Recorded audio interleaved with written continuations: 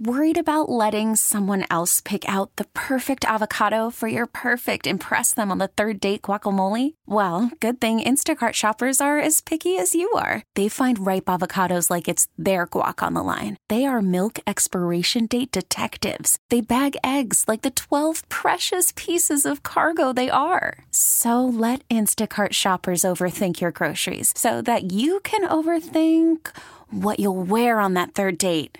Download the Instacart app to get free delivery on your first 3 orders while supplies last. Minimum $10 per order. Additional terms apply. This episode is brought to you by Progressive Insurance. Whether you love true crime or comedy, celebrity interviews or news, you call the shots on what's in your podcast queue. And guess what? Now you can call them on your auto insurance too with the Name Your Price tool from Progressive. It works just the way it sounds. You tell Progressive how much you want to pay for car insurance, and they'll show you coverage options that fit your budget. Get your quote today at Progressive.com to join the over 28 million drivers who trust Progressive. Progressive Casualty Insurance Company and Affiliates. Price and coverage match limited by state law. Good evening, everybody. Welcome to the show. Hope you're having a good week, a good day, and keeping it all in perspective. A good morning, or let me say differently, a bad morning does not mean a bad day. A bad day does not mean a bad week. We're staying open to what's to come, and if we are having a difficult time, which a lot of us still are, we're softening into that, but also carving out some time for fun and joy to the extent that we can. A little bit of a content warning. We're going to open the show by talking about abuse, partner, domestic violence abuse, and other forms. So for those of you that are triggered and struggle with that, now's your warning to do what you need to do. Take care of yourselves. Maybe hit a pause. So, this topic is important for a lot of reasons. So even if you're not in a relationship of some kind with someone who's maybe in an abusive relationship, this also becomes a conversation about how to deal with difficult topics in relationship to those we care about. So this is a show for everyone. So I'm going to get to that part secondarily in a moment, the takeaway for literally all of us, because all of us have been in conversation with someone we care about and they're saying something that we don't agree with or we don't like hearing, and we're frustrated, and we notice, wait, why am I upset? Why am I angry? This isn't happening to me. Maybe we're tired of hearing our friend complain about their job. Maybe we're tired of hearing our friend complain about their bad relationship, and we're just like, so it falls under that kind of category. We'll get into that. Just wanted to start by saying the cycle of abuse is a very difficult one. And so we always want to enter it with safety and softness. And we don't want someone to feel judged or to feel bad because they're trapped in the cycle of abuse. It's structured such that it becomes confusing and hard for people. And it hurts my heart as a therapist when I hear people say, well, why didn't you just leave? Why don't you just leave? Nothing's as simple as that. It's called psychology, and psychology is complex. It's like saying to someone, why don't you just jump higher or run faster? Well, not everyone has that capability, and not everyone is coming from a place where they've learned the skills that are necessary to do that. It's not as simple as just leaving. The cycle of abuse is very confusing because what happens is the abuser is aware of what to do to trap or to provide a hook of hope for change so that the individual who's being abused doesn't necessarily realize that they're in an abusive relationship, is confused by some, at times improved or changed behaviors, thinking that finally maybe this person will be better. We're also talking about a person's sense of self-worth and whether or not they deserve better or can find better. We're talking about a person's sense of agency and empowerment. Do they feel empowered in the world? Side example, let's say it's someone who's got an exploited, marginalized identity. Let's say it's someone of color. Well, they're trying to exist in a world where they already don't necessarily feel safe or cared for or of worth and value. They might not necessarily have a lot of opportunities to employment or finances or other basic needs getting met. And so staying with an abuser might feel like the only way that they'll get those needs met or the only place they feel any shred of care. And they don't, when they look out in the wider world, feel like leaving that person really sets them up to succeed. Let's say they have children as well. Where are they going to live? Where are they going to get their basic needs met? So they stay. And the individual cycle that happens as part of the abuse cycle is after the explosiveness and the abuse, the abuser swoops back in and love bombs them. You're the greatest thing in the world. I love you. Here's flowers. Here's gifts. I'll be better. I'll change. And that keeps the person in hope, hanging on to that. And then it happens again. And then the person swoops back in and love bombs them again, saying, it's better, I'm different, I love you, don't leave. Well, that's confusing and that's complicated. Because even though things are really, really, really bad at times, they're so great at times as well. And that becomes part of that cycle that keeps people trapped, in addition to everything else that's gone on in their lives. You know, their family of origin, what happened in their family, what was modeled for them? Do they believe that better exists or that they deserve better? Are they familiar with love sometimes coexisting with violence? It can't. Violence, it never includes love, and love never includes violence. But for some people, they've been raised to believe it does. They saw other family members or their mother or father staying in a domestically abusive relationship. It's not as simple as just leave. Where is this person going? Who's helping them get there? You know, it's easy for friends and family members to say that. Are you going to take them in and pay their bills and help raise their children? Where is this person going? And are you going to help them, you know, build up their self-esteem and self-worth? Well, I hope so, because that's going to be part of tonight's show. So I just want to call that on the front end. It's psychology. It's a complicating factor. I'm always advocating for us to understand that more, that just because someone might not have a broken leg, that their mental well-being or their lack thereof also is as important and has to be accommodated. And so just like someone might not be able to have the same expectations placed upon them as everyone else because they have an issue with mobility and walking and functionality physically, mental health is the same thing and has to be given the same accommodations and the same care.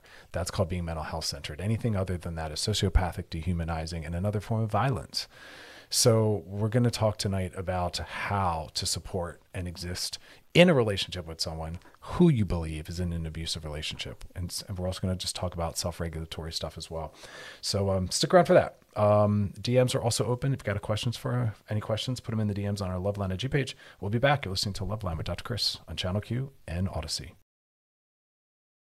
Worried about letting someone else pick out the perfect avocado for your perfect impress them on the third date guacamole? Well, good thing Instacart shoppers are as picky as you are. They find ripe avocados like it's their guac on the line. They are milk expiration date detectives. They bag eggs like the 12 precious pieces of cargo they are. So let Instacart shoppers overthink your groceries so that you can overthink what you'll wear on that third date.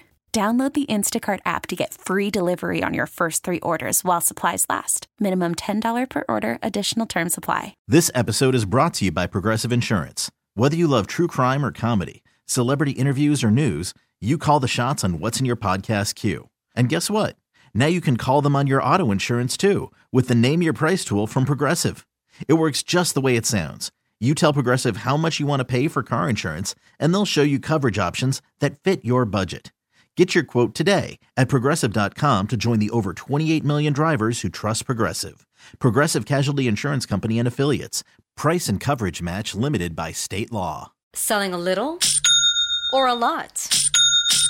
Shopify helps you do your thing, however you cha-ching. Shopify is the global commerce platform that helps you sell at every stage of your business. From the launch your online shop stage, to the first real-life store stage, all the way to the did we just hit 1 million orders stage. Shopify's here to help you grow. Whether you're selling scented soap or offering outdoor outfits, Shopify helps you sell everywhere. From their all-in-one e-commerce platform to their in-person POS system, wherever and whatever you're selling, Shopify's got you covered. Shopify helps you turn browsers into buyers with the internet's best converting checkout. 15% better on average compared to other leading commerce platforms. And sell more with less effort thanks to Shopify Magic, your AI-powered all-star. Shopify powers 10% of all e-commerce in the US. And Shopify is the global force behind Allbirds, Rothy's, and Brooklinen, and millions of other entrepreneurs of every size across 175 countries. Plus, Shopify's award-winning 24/7 help is there to support your success every step of the way. Because businesses that grow, grow with Shopify. Sign up for a $1 per month trial period at shopify.com/Odyssey Podcast, all lowercase. Go to shopify.com/Odyssey Podcast now to grow your business, no matter what stage you're in. Shopify.com/Odyssey Podcast.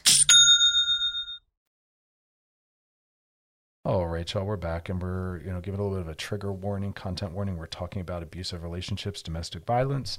We're talking about why it's difficult, why it's not just as easy as leave, or why didn't you leave, or why don't you leave. Cycle of violence is what keeps people trapped and hooked. And we talked about all the other factors that are part of why people stay within things that aren't working for them. I think these, again, it depends on where you look at the stats, but, I'm looking at one of them right now, and it says 25% of women in the U.S. experience intimate partner violence in their lifetime. 25%. I'm going to say it's far higher because 25% is only based on those that have reported it, and most people don't report it. And also, I think that our definitions of abuse aren't sensitive enough, meaning I think they include a lot more things than are built into the definition. So if you say to someone, are you in an abusive relationship? They're often only thinking about physical abuse. We often allow or legitimize emotional and psychological abuse. If you're in a relationship with a partner who comments negatively on your body, that's a form of psychological abuse. If you're in a relationship with a partner who name calls, that's a form of psychological and emotional abuse. If you're in a relationship with someone who tells you who your friends are and what you can wear and what time you have to be home, that is a form of psychological and emotional abuse. Gossiping, bullying, name calling, putting down, controlling is abuse. Period. You should exit that relationship if you have the means to. And if you don't, tonight's show is what we're really talking about. But for those that do feel empowered to do so, call it out and get out. That is not acceptable. We're not allowing that anymore. And if you're the abuser, stop. If you're the abuser, stop name calling, stop putting down, and stop controlling, and go get into some therapy. You're not healthy enough to be in someone's life if those are the things you're doing. And if you just somehow thought that they were okay, stop. Okay. Moving beyond that, because I don't want tonight's show to really be about the identification of abuse. It's just about how to deal with someone you care about who you believe is in an abusive relationship. So sometimes you believe it because you witness it. You're seeing them throw things, slam things, because that is a form of violence and abuse. You might not throw or slam them at the person and hit them with it, but to do it around them is implied violence. It's a form of violence. So you might see it in real time. Or you might be told it by your friend, that my partner is making fun of my body, being fat phobic or controlling me, or is going through my phone, or calls me names, or even sometimes maybe hits me. Those are all forms of abuse. But maybe you don't see that or hear that, and you notice that your friend's getting isolated from you. That's a form of abuse, often a red flag. Maybe you're seeing injuries and you're asking, and and your friend is not willing to talk or explain. That's a red flag. And some other things that often are around, emotions and finance and things like that. So again, the question is, what do you do if you're that friend? Well, you first want to maintain your relationship to this friend. And so you don't want to set yourself up as an adversary to their relationship, because that's not what you're trying to do. We can both say to someone, hey, I'm really worried about your mental health as a result of the relationship you're in, without necessarily directly saying, I'm an enemy of that relationship, and every time you see me, I'm going to bring it up, hold you accountable to it. And in addition, here's the takeaway, I'm going to make you have to caretake my feelings about you being in that relationship, because that tends to be the biggest problem with people who are in the life of someone who's struggling with something, is they also start to want their own feelings about it caretaken. For instance, we've all been in an experience where we shared something with a friend, something that we're doing at work, something we're doing with another friend, something in a relationship, and we're really needing it to be about us. We're sharing how excited we are that we met someone, or something that's going on in our relationship that's difficult for us. And the friend that we're sharing it with starts making it about them. We see that they're getting frustrated with this topic. They're getting worked up, and you're thinking, wait a minute, why are they upset? This isn't happening to them or in their life. It's happening to me. We've all been in that situation, and it just complicates, and it actually communicates to us that this friend that we need to have access to process and to figure things out and to maybe find solutions, we then start to think, I can't bring this topic to them. They're not calm or regulated enough to deal with their own emotions or feelings about it. Don't be that person. If someone comes to you with difficult material, especially them maybe being in an abusive relationship, you need to stay calm. You need to be able to manage yourself, regulate yourself, remind yourself, this isn't happening to me. I need to be there for my friend. This is about them. I see too many people basically communicating directly and indirectly that I'm not a safe space for you to go to. That is the number one flaw in all of this. Someone who's in an abusive relationship needs friends and family members that can stay calm and regulated and stay connected. Don't make it harder on them because of that. Don't punish them because they're in something you want them to be out of. Don't make it about you. And that is often what happens. So again, your main job is to keep communication going. Your main job is to stay connected. Your main job is to make that person feel safe sharing the abuse or whatever's going on with you, and you not making it about you and your feelings or even your thoughts. Just stay present and stay connected. It sounds easy, but you have to remind yourself that.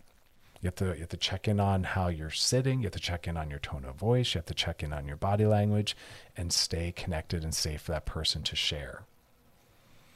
It's hard. I get it. You wish they would just do what you've told them 1,000 times. You wish they would just be over it already. But they have to be where they are. We talk all the time about the stages of change. Not everyone is ready to step into action just because they've identified a problem. That is the same thing with changing jobs, going back to school, getting out of a problematic relationship, starting to exercise more, maybe getting away from drugs and alcohol. Just because someone's acknowledging, yeah, that might be a good idea, or my drinking's a problem, it doesn't mean they're ready to step into the action stage.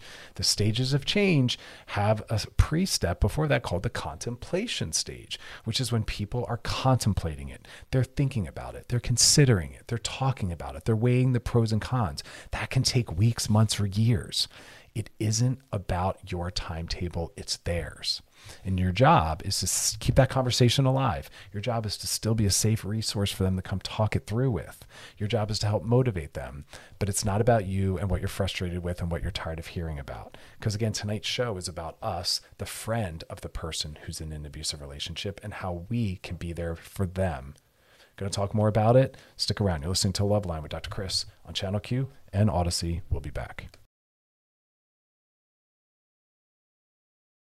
All right, y'all, we're back. And before the break, we were talking about how we can be a better support or resource for someone that we know or believe is in an abusive relationship.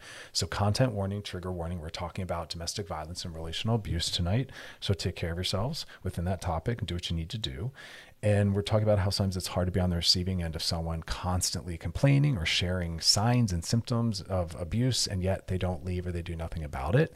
You know, we were talking earlier in the show about how the abuse cycle is one that keeps the person trapped, as does everything else that's going on in their life or has gone on in their life. That is part of building up an individual who can or cannot take care of themselves. And we're talking about the stages of change, how just because someone has identified something as a problem, or you have as their friend or support, doesn't mean they're ready to step into action and make change. This change doesn't happen like that. A lot of people spend a lot of time in the contemplation stage, which is they're considering, they're thinking about, they're weighing the pros and cons, they're looking at all their options. That's how it goes with everything. Maybe buying a home, maybe a new job, going back to school. We have to think about it. Takes time. It's not on our timeline. And we're talking tonight about how to be the support of someone who is in an abusive relationship. You have to accept, because my first point was stop making it about you. Stop making it about how tired you are of hearing the same thing. Stop making it about the fact that you've told them what the solution is 1,000 times. It's not about you. You want to first stay close and connected and make them not feel bad coming to you. So calm down and regulate yourself. And then you have to accept, ready, drum roll, that they might not leave their partner as quickly as you want them to, or they might not leave at all. They might not leave at all. They might choose to stay. And you have to accept that. It's not about what you think and it's not about what you feel. And I know it's uncomfortable and difficult to imagine that. Deal with it. It's not about you. You're not living that life. You have to be able to regulate yourself around that. This person might not leave, or might not leave as quickly as you want them to. But you need to stay connected and present in their life. That is the same thing with drugs and alcohol. If someone's constantly relapsing, we don't abandon them. That leads to further use, depression, and maybe death, because now they have no one. They have no reason to get sober. We need to stay in people's lives when they're struggling. They need us more. That's why I can't believe treatment centers kick people out when they relapse. They're there because they're struggling. If someone is struggling so much that while inpatient they're still using, they need more care and support, not less. You don't kick them out.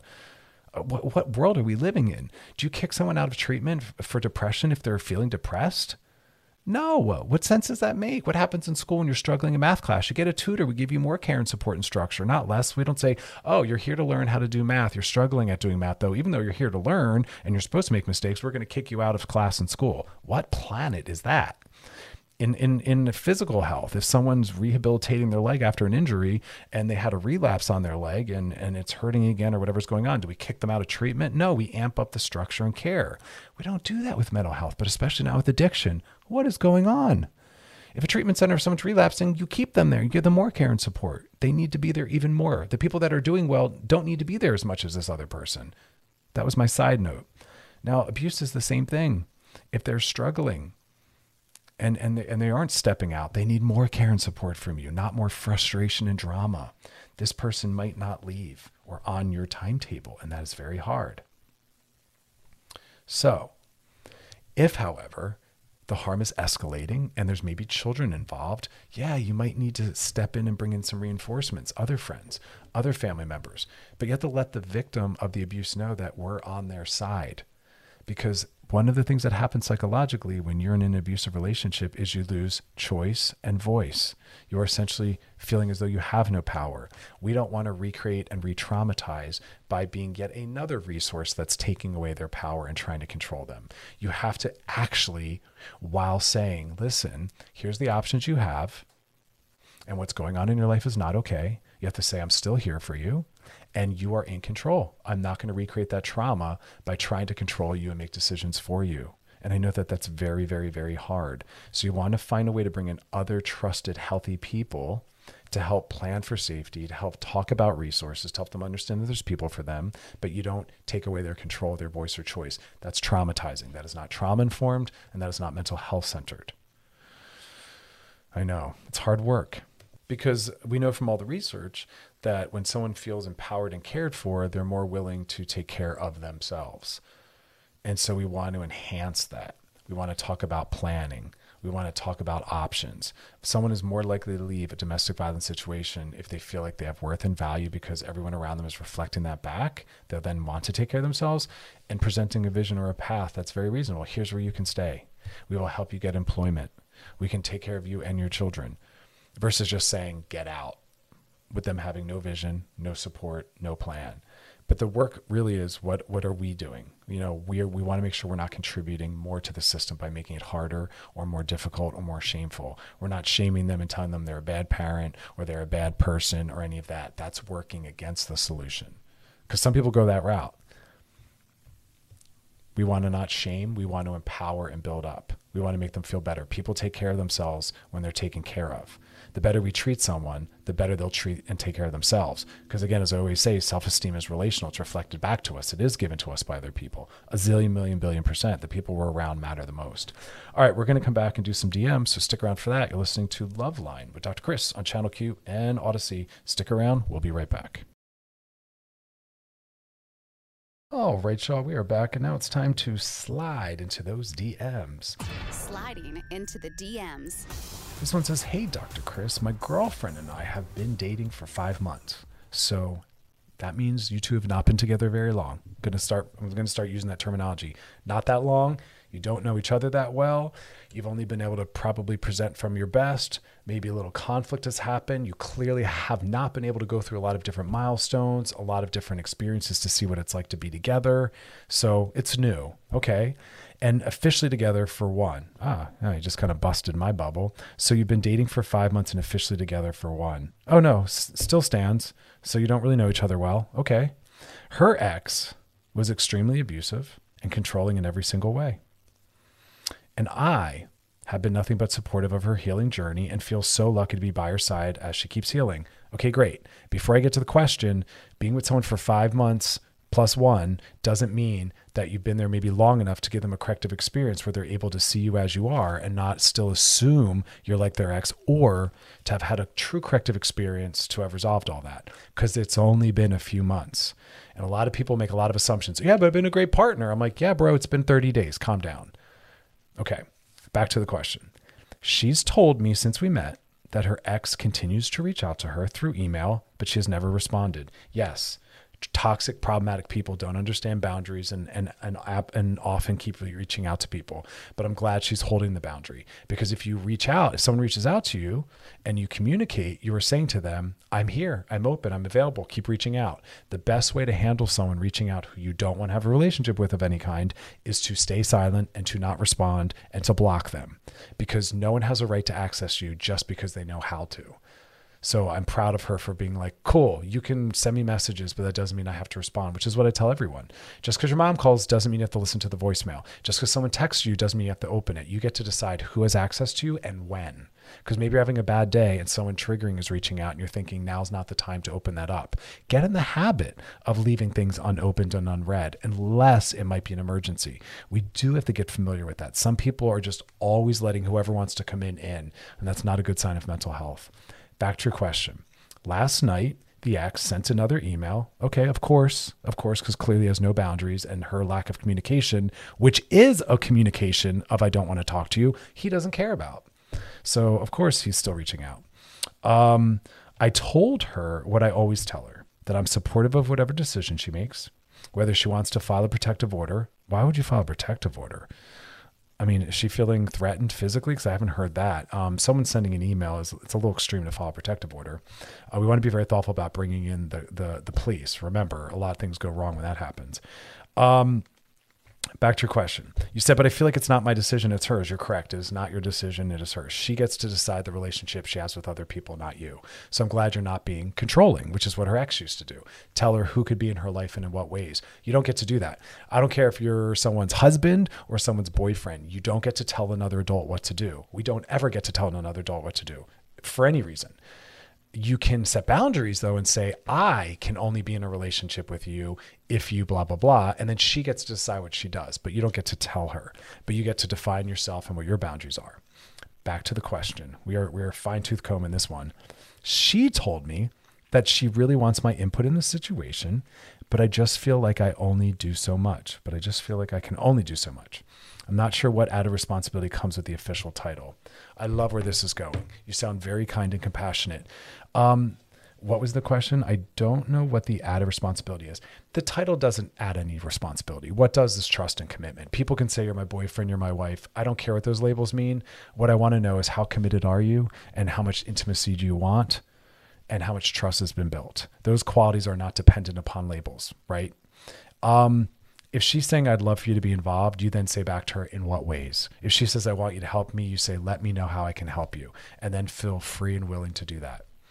I think you're being very caring. I do believe that you're going to give her corrective experience if you both can pull this off. I think you're going to be very good for her. Never do things that come off as controlling. She's still resolving the trauma of that. But I think it's important for you to keep putting it a little bit back on her so she can re-empower herself and not transfer power onto you, which is what she was familiar with, but being done in a controlling way by her ex, by saying, you tell me how you want me to help you and I'll do that. Keep asking her the question back. But you seem like a good partner. All right, y'all, we'll be back. You're listening to Love Line with Dr. Chris on Channel Q and Odyssey. Stick around, y'all. We got a lot more to come. All right, we're back and we're switching gears and we're going to talk a little bit about how to cope with work stress. What? I know this applies literally to everything. So whether you're employed, unemployed, underemployed, or opting out of the entire system, there's still something you can learn in this. Yes, how nice to opt out of the entire system. But that's right. We have to earn our basic needs. Remember, we have to earn a living. Horrible concept. I wish it wasn't that way. But as we work to dismantle all of that, let's figure out how we can find a way to participate in a healthy way within the structures. So let's be broad for a second. What are the common sources of work stress? Well, the most reported ones are low salaries. You know, that makes sense. Working hard, but still not even making any money to live a life that's meaningful for you, that's fun and joyous, because that's really a sign that things are going well. You're having fun in your life. Life is not meant to be about just getting by and feeling like, woof, all right, I can pay all my bills this week. Oh my God, The goal is to be able to have fun, enjoy in your life. That should be what life is centered in, not hard work. And so low salaries, understandably, is going to confuse someone as to why am I working so hard, but yet I'm still not able to even live a life. Another stress is excessive workloads, where people are doing more than they think they have the time or ability or energy for. And that's also a mental health issue beyond just the superficial part, because I also remind everyone that just because someone else can do a certain workload doesn't mean you can. We're all different. We have different psychologies, and the same expectations that can be put on one person or one child can't be put on everyone else. That has to be applied to the school system as well. Just because half the class can get this homework done or done on time doesn't mean that's the right expectation for everyone else. We can have the same standard for everyone. And I know that that's very confusing and complicating for people, but that's just how the world works. And we have to adjust to reality. Expectations have to be different person by person. 100%. We're all different. We all have different abilities. We all have different neurologies, different nervous systems, different traumas. 100%. Other common work stresses are feeling as though there's no room for growth, being like, wow, this is it, nowhere to go from here. Finding another work stress that's been reported, and the top ones are work that isn't challenging or engaging. You don't feel like you're doing anything meaningful. It's kind of boring. It's repetitive. There's stress in that, this malaise of what am I doing with my life? What am I doing with my day? Waking up and not feeling good about what lays before you. It's part of depression and anxiety. Another part is lack of social support. That's a very vague term, but some people are going to relate to that. Another big stressor is not having enough control over decisions within your job, feeling very micromanaged or controlled. We need a sense of empowerment. We need a sense of purpose. We need to feel like we're using our skills and that we matter. And then unclear performance expectations. Am I doing it right? Am I not doing it right? How do I know? Because ideally, the goal is to be a part of something where you feel like you're using your strengths and the parts of you that you like having utilized, and that what you do has purpose and meaning, and you walk away feeling accomplished. Those are the goals. I know. So how do we try to find a way to exist in a healthy way within this system is the question. We talked on a show not too far back. I can't remember what the general topic was, but I was sharing this idea. I think it was working with the ADHD brain. I don't remember. But I was talking about this idea, and I reference a lot of the same studies, a lot of the same topics all the time. I'm a big fan of repetition. It builds it in. It becomes familiar to us. We get to use it. So longtime listeners know I circle through a lot of the same things, but that's the gift. So you don't always have to write down everything and remember everything. But I was talking about how it's better to usually do the hardest things first. We don't want to look at the week ahead of us and see difficulty growing and mounting and at the end. And some of us are more prone to say, I'll get to it when I get to it. It's better to start with the hardest things. You can break it down by the hardest thing of the week I'll do on Monday, or the hardest thing every day you'll do when you first get to work. Now, why does that make reasonable sense? Well, I just told you on one hand, it's psychologically better for us to know that the week's going to get easier or the day will get easier. But also as we accomplish things, hard things, we also have a sense of mastery. And that also improves our mood. Wow, I just did something. I just did that. And then again, we go back to my first point, which is now I know the day's only going to get better and easier. So that's the first thing you want to do.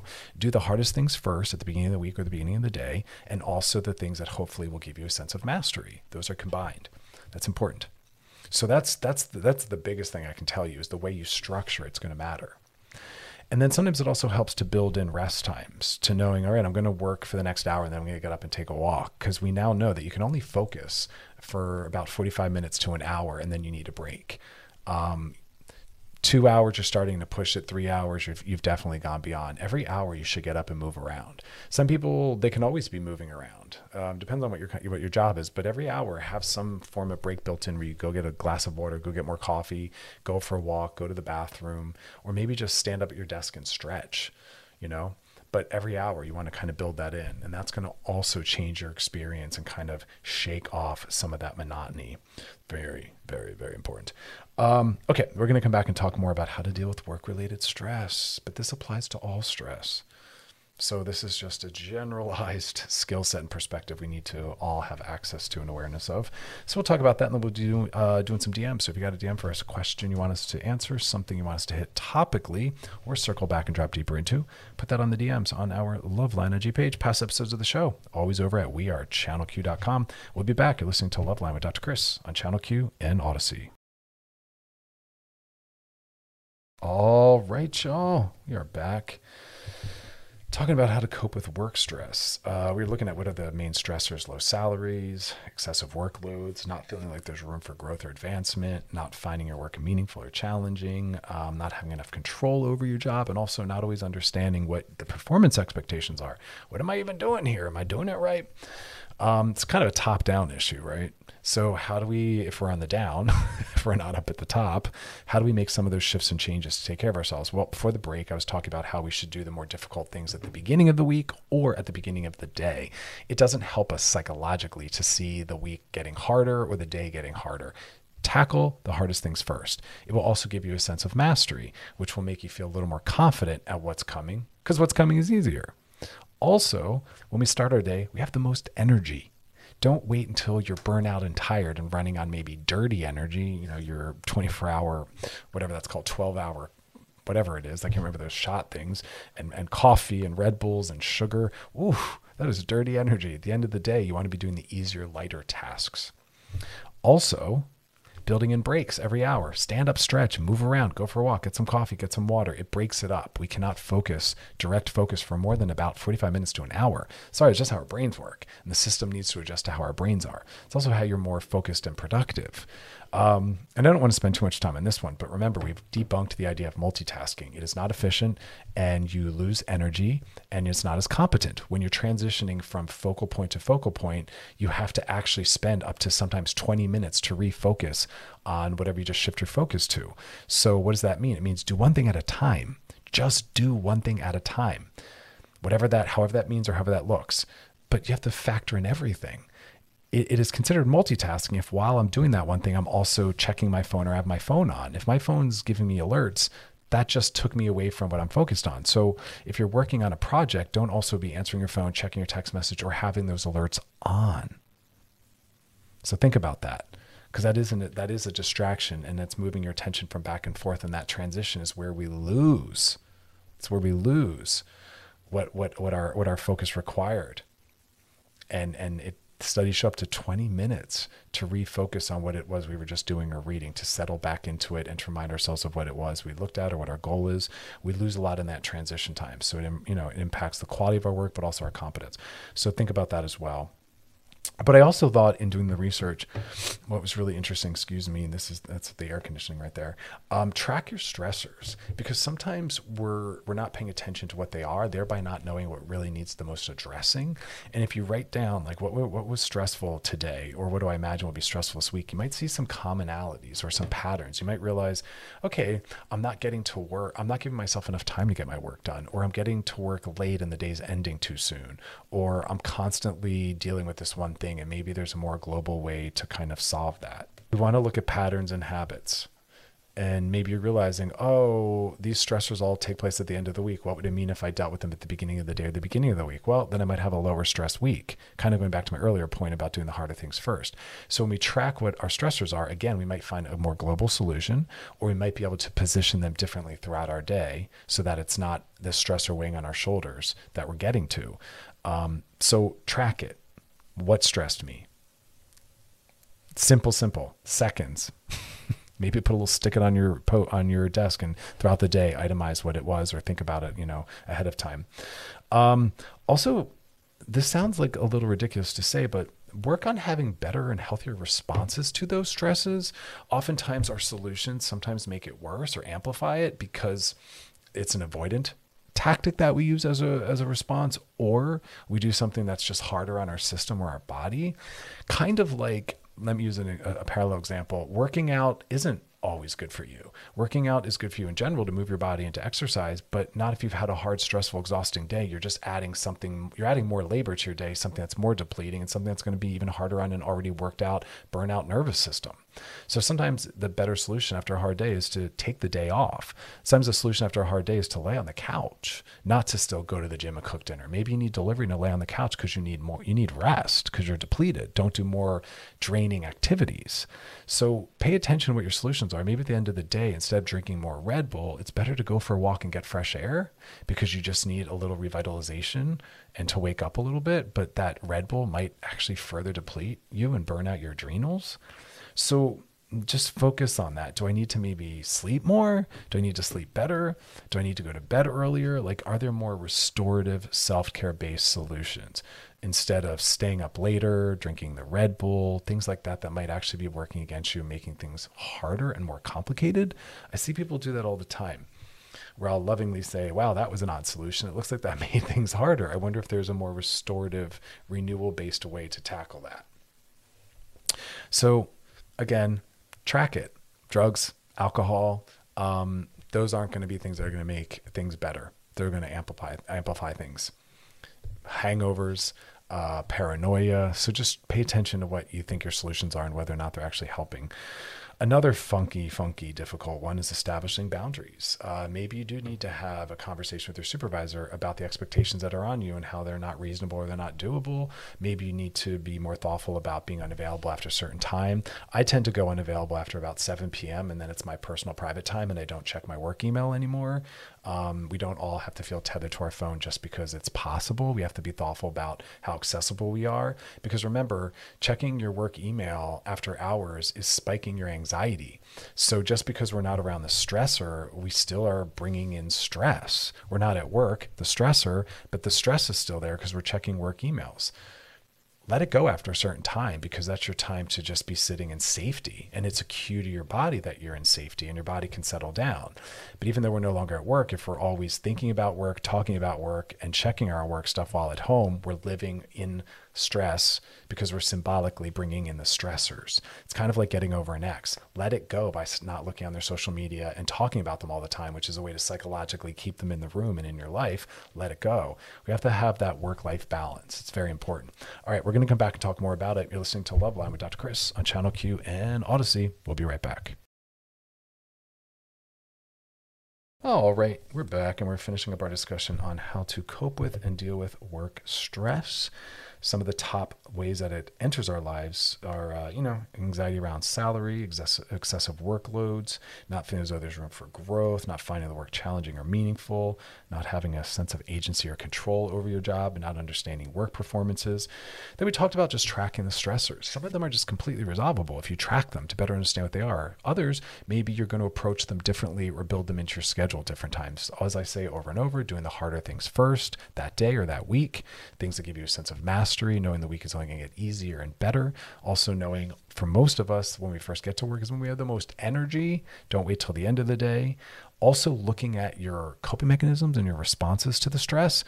Going home and drinking all night or, smoking weed for some is going to soothe and be restful. But for a lot of us, it's going to just make things harder. We're going to feel worse. We're going to wake up feeling worse. It's going to add to some paranoia, maybe do something restorative. Also, instead of eating the sugar and the caffeine at work to quote unquote keep going and push through, maybe just get some fresh air, put on some music, get up and walk around your desk and stretch. Those are going to be things that are actually restorative and helpful versus things that maybe make us feel worse or work against what we're trying to do. So pay attention to your responses, setting work-life boundaries where you're not keeping yourself in a stress state by thinking about, talking about, or looking at work stuff after a certain time. Your body does need to break away from all of that literally every single day. I personally have a cutoff time where I don't check work stuff anymore because I'm not a 24/7 response team and I don't need to be accessible around the clock at all times. I check my email, I think 3 times a day, and I don't check it after 7 p.m. Anyone, all emergencies, go to 911. Otherwise, I'll deal with things the next day. We're allowed to have work-life balance, and I advise you all to have that. Also, making sure that your downtime is actual downtime. I can't say this enough. If we're doing labor all week, we don't want our free time to be more labor. That's why some people come back from vacations still tired because their vacations were very activity driven. Well, when are you resting? So do make sure your weekends are full of rest and your nights are full of some rest. And maybe you don't go to the gym at night. You need to just rest. Maybe you don't cook and you meal prep on the weekend before, or you do delivery. I don't know. You figure it out. And also make sure that there's some fun. We're on this planet for fun and joy. Don't make it just work on top of work on top of work. Make your night times fun. Make your weekends fun. Plan it ahead. Hey, there's another weekend coming. What can I build into my schedule that's going to be fun and joyous and restful? Hey, I'm going to be getting home at 5, 6, or 7. What can I do tonight that's going to bring some fun, some joy, or some rest? You have to counterbalance the stress and the exhaustion of our days. We can't just be labor and then more labor. from stress to more stress. We need to give our nervous systems and our psychologies a break. Then we also have to learn how to relax. We talk a lot about self-care. Find and get familiar with some self-care things, which are often about doing nothing. And it's hard for some people that are always in work mode to then do nothing, to just sit in the bath, to just lay on the couch, to focus and just read a book, to just go for a walk. Oh yeah, we need to be able to do those things. Social supports, those are going to be huge. Make sure you're paying attention to how much time you're spending in social, with social, connected to them. That's a huge one. That is going to be a buffer. We're better off for having access to that. We live longer. It's distracting. It brings joy and fun, and also sometimes solutions. And then finally, sometimes you have to talk to your team at work, talk to your supervisor, your boss about some of the difficulties you're having, and approach it from a plan of solutions, not complaints. We're not complaining that we shouldn't be doing that with anything. We make requests, not complaints. Complaints lead to someone getting defensive. So you just say, hey, I want to see if we can come up with a plan. If there's some solutions, here's what I'm struggling with. What's possible? What's available? Anyone reasonable is going to say, thank you for bringing that to my attention. Here's what we can do. Here's what's possible. Here's what's reasonable. Here's what we can change. Hopefully management can be on your side. I appreciate that not everyone works with companies or in corporations where that's possible. That hurts my heart. But I want to believe that we can all realize you're a human, I'm a human. We're all doing the best we can. We're all trying to survive. We're all at the job for money to get our basic needs met. Why do you want this job? Because I have to pay bills. The number one reason why people are at a job is because they need money to live. We have to be able to acknowledge that. Most of us would choose to not work if we didn't have to. If I didn't have to work, I wouldn't. I only work because I have to. Let's make it known. It also, for me, my work has an activistic component. I'm all about trying to change the world. My work affords me the ability to do that. So that is there for me. But for most people, they're just there to get a paycheck. There's no shame in acknowledging that. I have to be here because otherwise I die. I have to earn my basic needs. But again, lovingly making the request to management saying, what's possible, what solutions are available. I'm really struggling right now. And I want to believe that resources exist. Even mental health ones do. Mental health time off. I've helped people get time off from their jobs to have, some mental health time, and also accessing other, human resource things, which you should have been already, given some kind of awareness of at time of employment. But all this to say that there's some things we can do. We want to always be able to step into some form of solution and know what's possible. So anyway, if you want to go back and hear what all that was, you can go to wearechannelq.com, scroll down, look for Loveline and click on it. You can binge, post, re-listen, and share. It's all about that repetition, y'all. Always tracking what our work is, because we always want to know what we need to be working on. And then when we come back, we'll be doing some DMs. So if you got a question you want answered or a topic you want us to hit, circle back to, put it in the DMs on our Loveline IG page. Otherwise, stick around. You're listening to Loveline with Dr. Chris on Channel Q and Odyssey. Hiring for your small business? If you're not looking for professionals on LinkedIn, you're looking in the wrong place. That's like looking for your car keys in a fish tank. LinkedIn helps you hire professionals you can't find anywhere else, even those who aren't actively searching for a new job but might be open to the perfect role. In a given month, over 70% of LinkedIn users don't even visit other leading job sites. So start looking in the right place. With LinkedIn, you can hire professionals like a professional. Post your free job on linkedin.com/recommend today. T-Mobile has invested billions to light up America's largest 5G network, from big cities to small towns, including right here in yours. And great coverage is just the beginning. Right now, families and small businesses can save up to 20% versus AT&T and Verizon when they switch. Visit your local T-Mobile store today.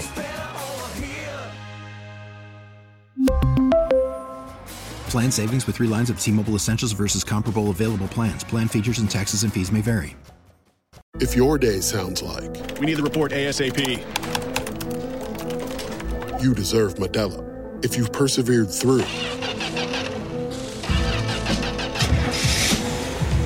you deserve this rich golden lager with a crisp but refreshing taste.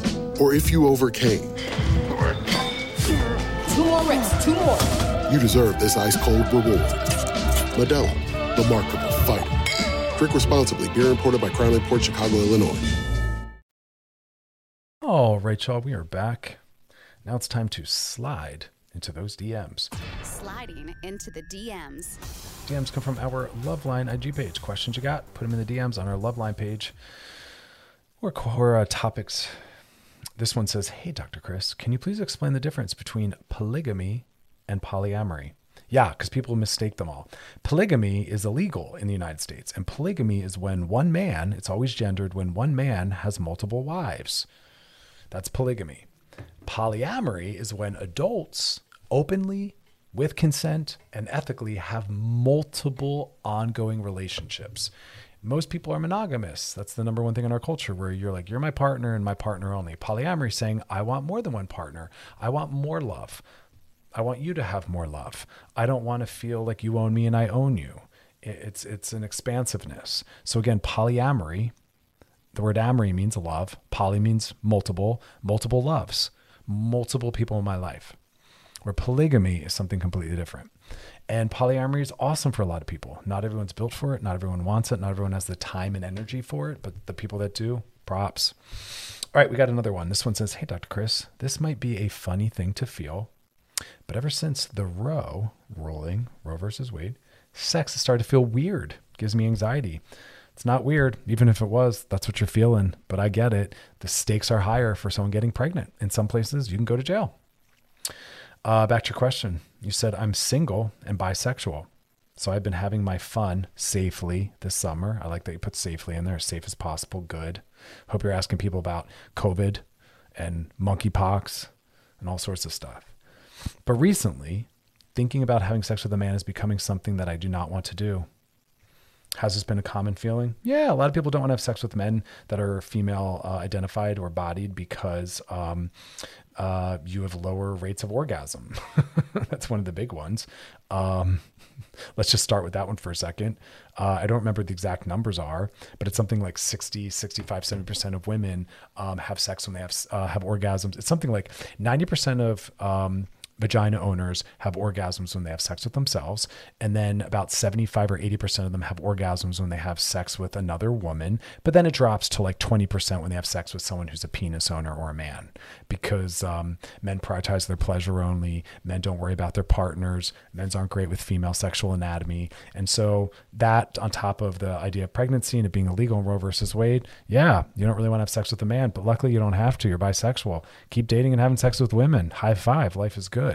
But if you realize you meet a man, you don't want to have sex with him, just make sure you center your pleasure. And if he orgasms first, you say, great, high five, bro. Now it's my turn. Here's how I best get off. Please do this.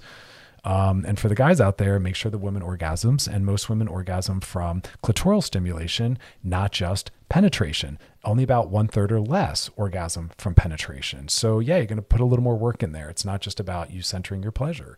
And so it's an important conversation to have. But with things like Roe versus Wade, you better believe it changes someone's relationship to sex with the opposite gender, because there's a higher stake now. Your safety. Can you travel to a different state? Can you afford an abortion? Luckily, we can do at-home abortions. You can order the pills in the mail, but that's going to be prosecuted in some states as well. But it can be done safely at home. They are very safe. Yes, that's what the experts are telling us in that field. So stock up on some of that. But I appreciate the increased anxiety. I think that's a very reasonable thing that a lot of people are going to be struggling with. The stakes went up. Sex is no longer just about fun, which is what it should be about, fun and pleasure. That's the main reason why most people have sex, fun and pleasure.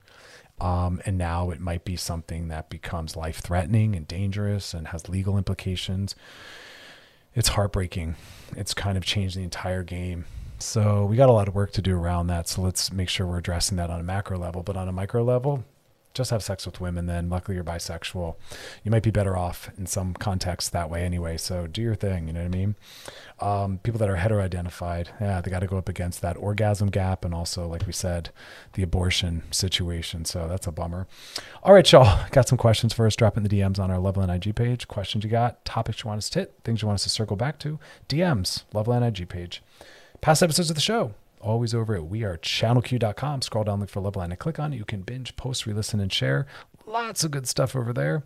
But be kind to yourselves and those around you. We need a lot more compassion in the world. We're dropping the bar and doing 70% max. But as always, y'all, thanks for hanging out with me. I love being a part of your journey. And y'all enjoy the rest of your night. See you tomorrow night. This episode is brought to you by Progressive Insurance. Whether you love true crime or comedy, celebrity interviews or news, you call the shots on what's in your podcast queue. And guess what? Now you can call them on your auto insurance too with the Name Your Price tool from Progressive. It works just the way it sounds. You tell Progressive how much you want to pay for car insurance, and they'll show you coverage options that fit your budget. Get your quote today at Progressive.com to join the over 28 million drivers who trust Progressive. Progressive Casualty Insurance Company and Affiliates. Price and coverage match limited by state law. T-Mobile has invested billions to light up America's largest 5G network, from big cities to small towns, including right here in yours. And great coverage is just the beginning. Right now, families and small businesses can save up to 20% versus AT&T and Verizon when they switch. Visit your local T-Mobile store today.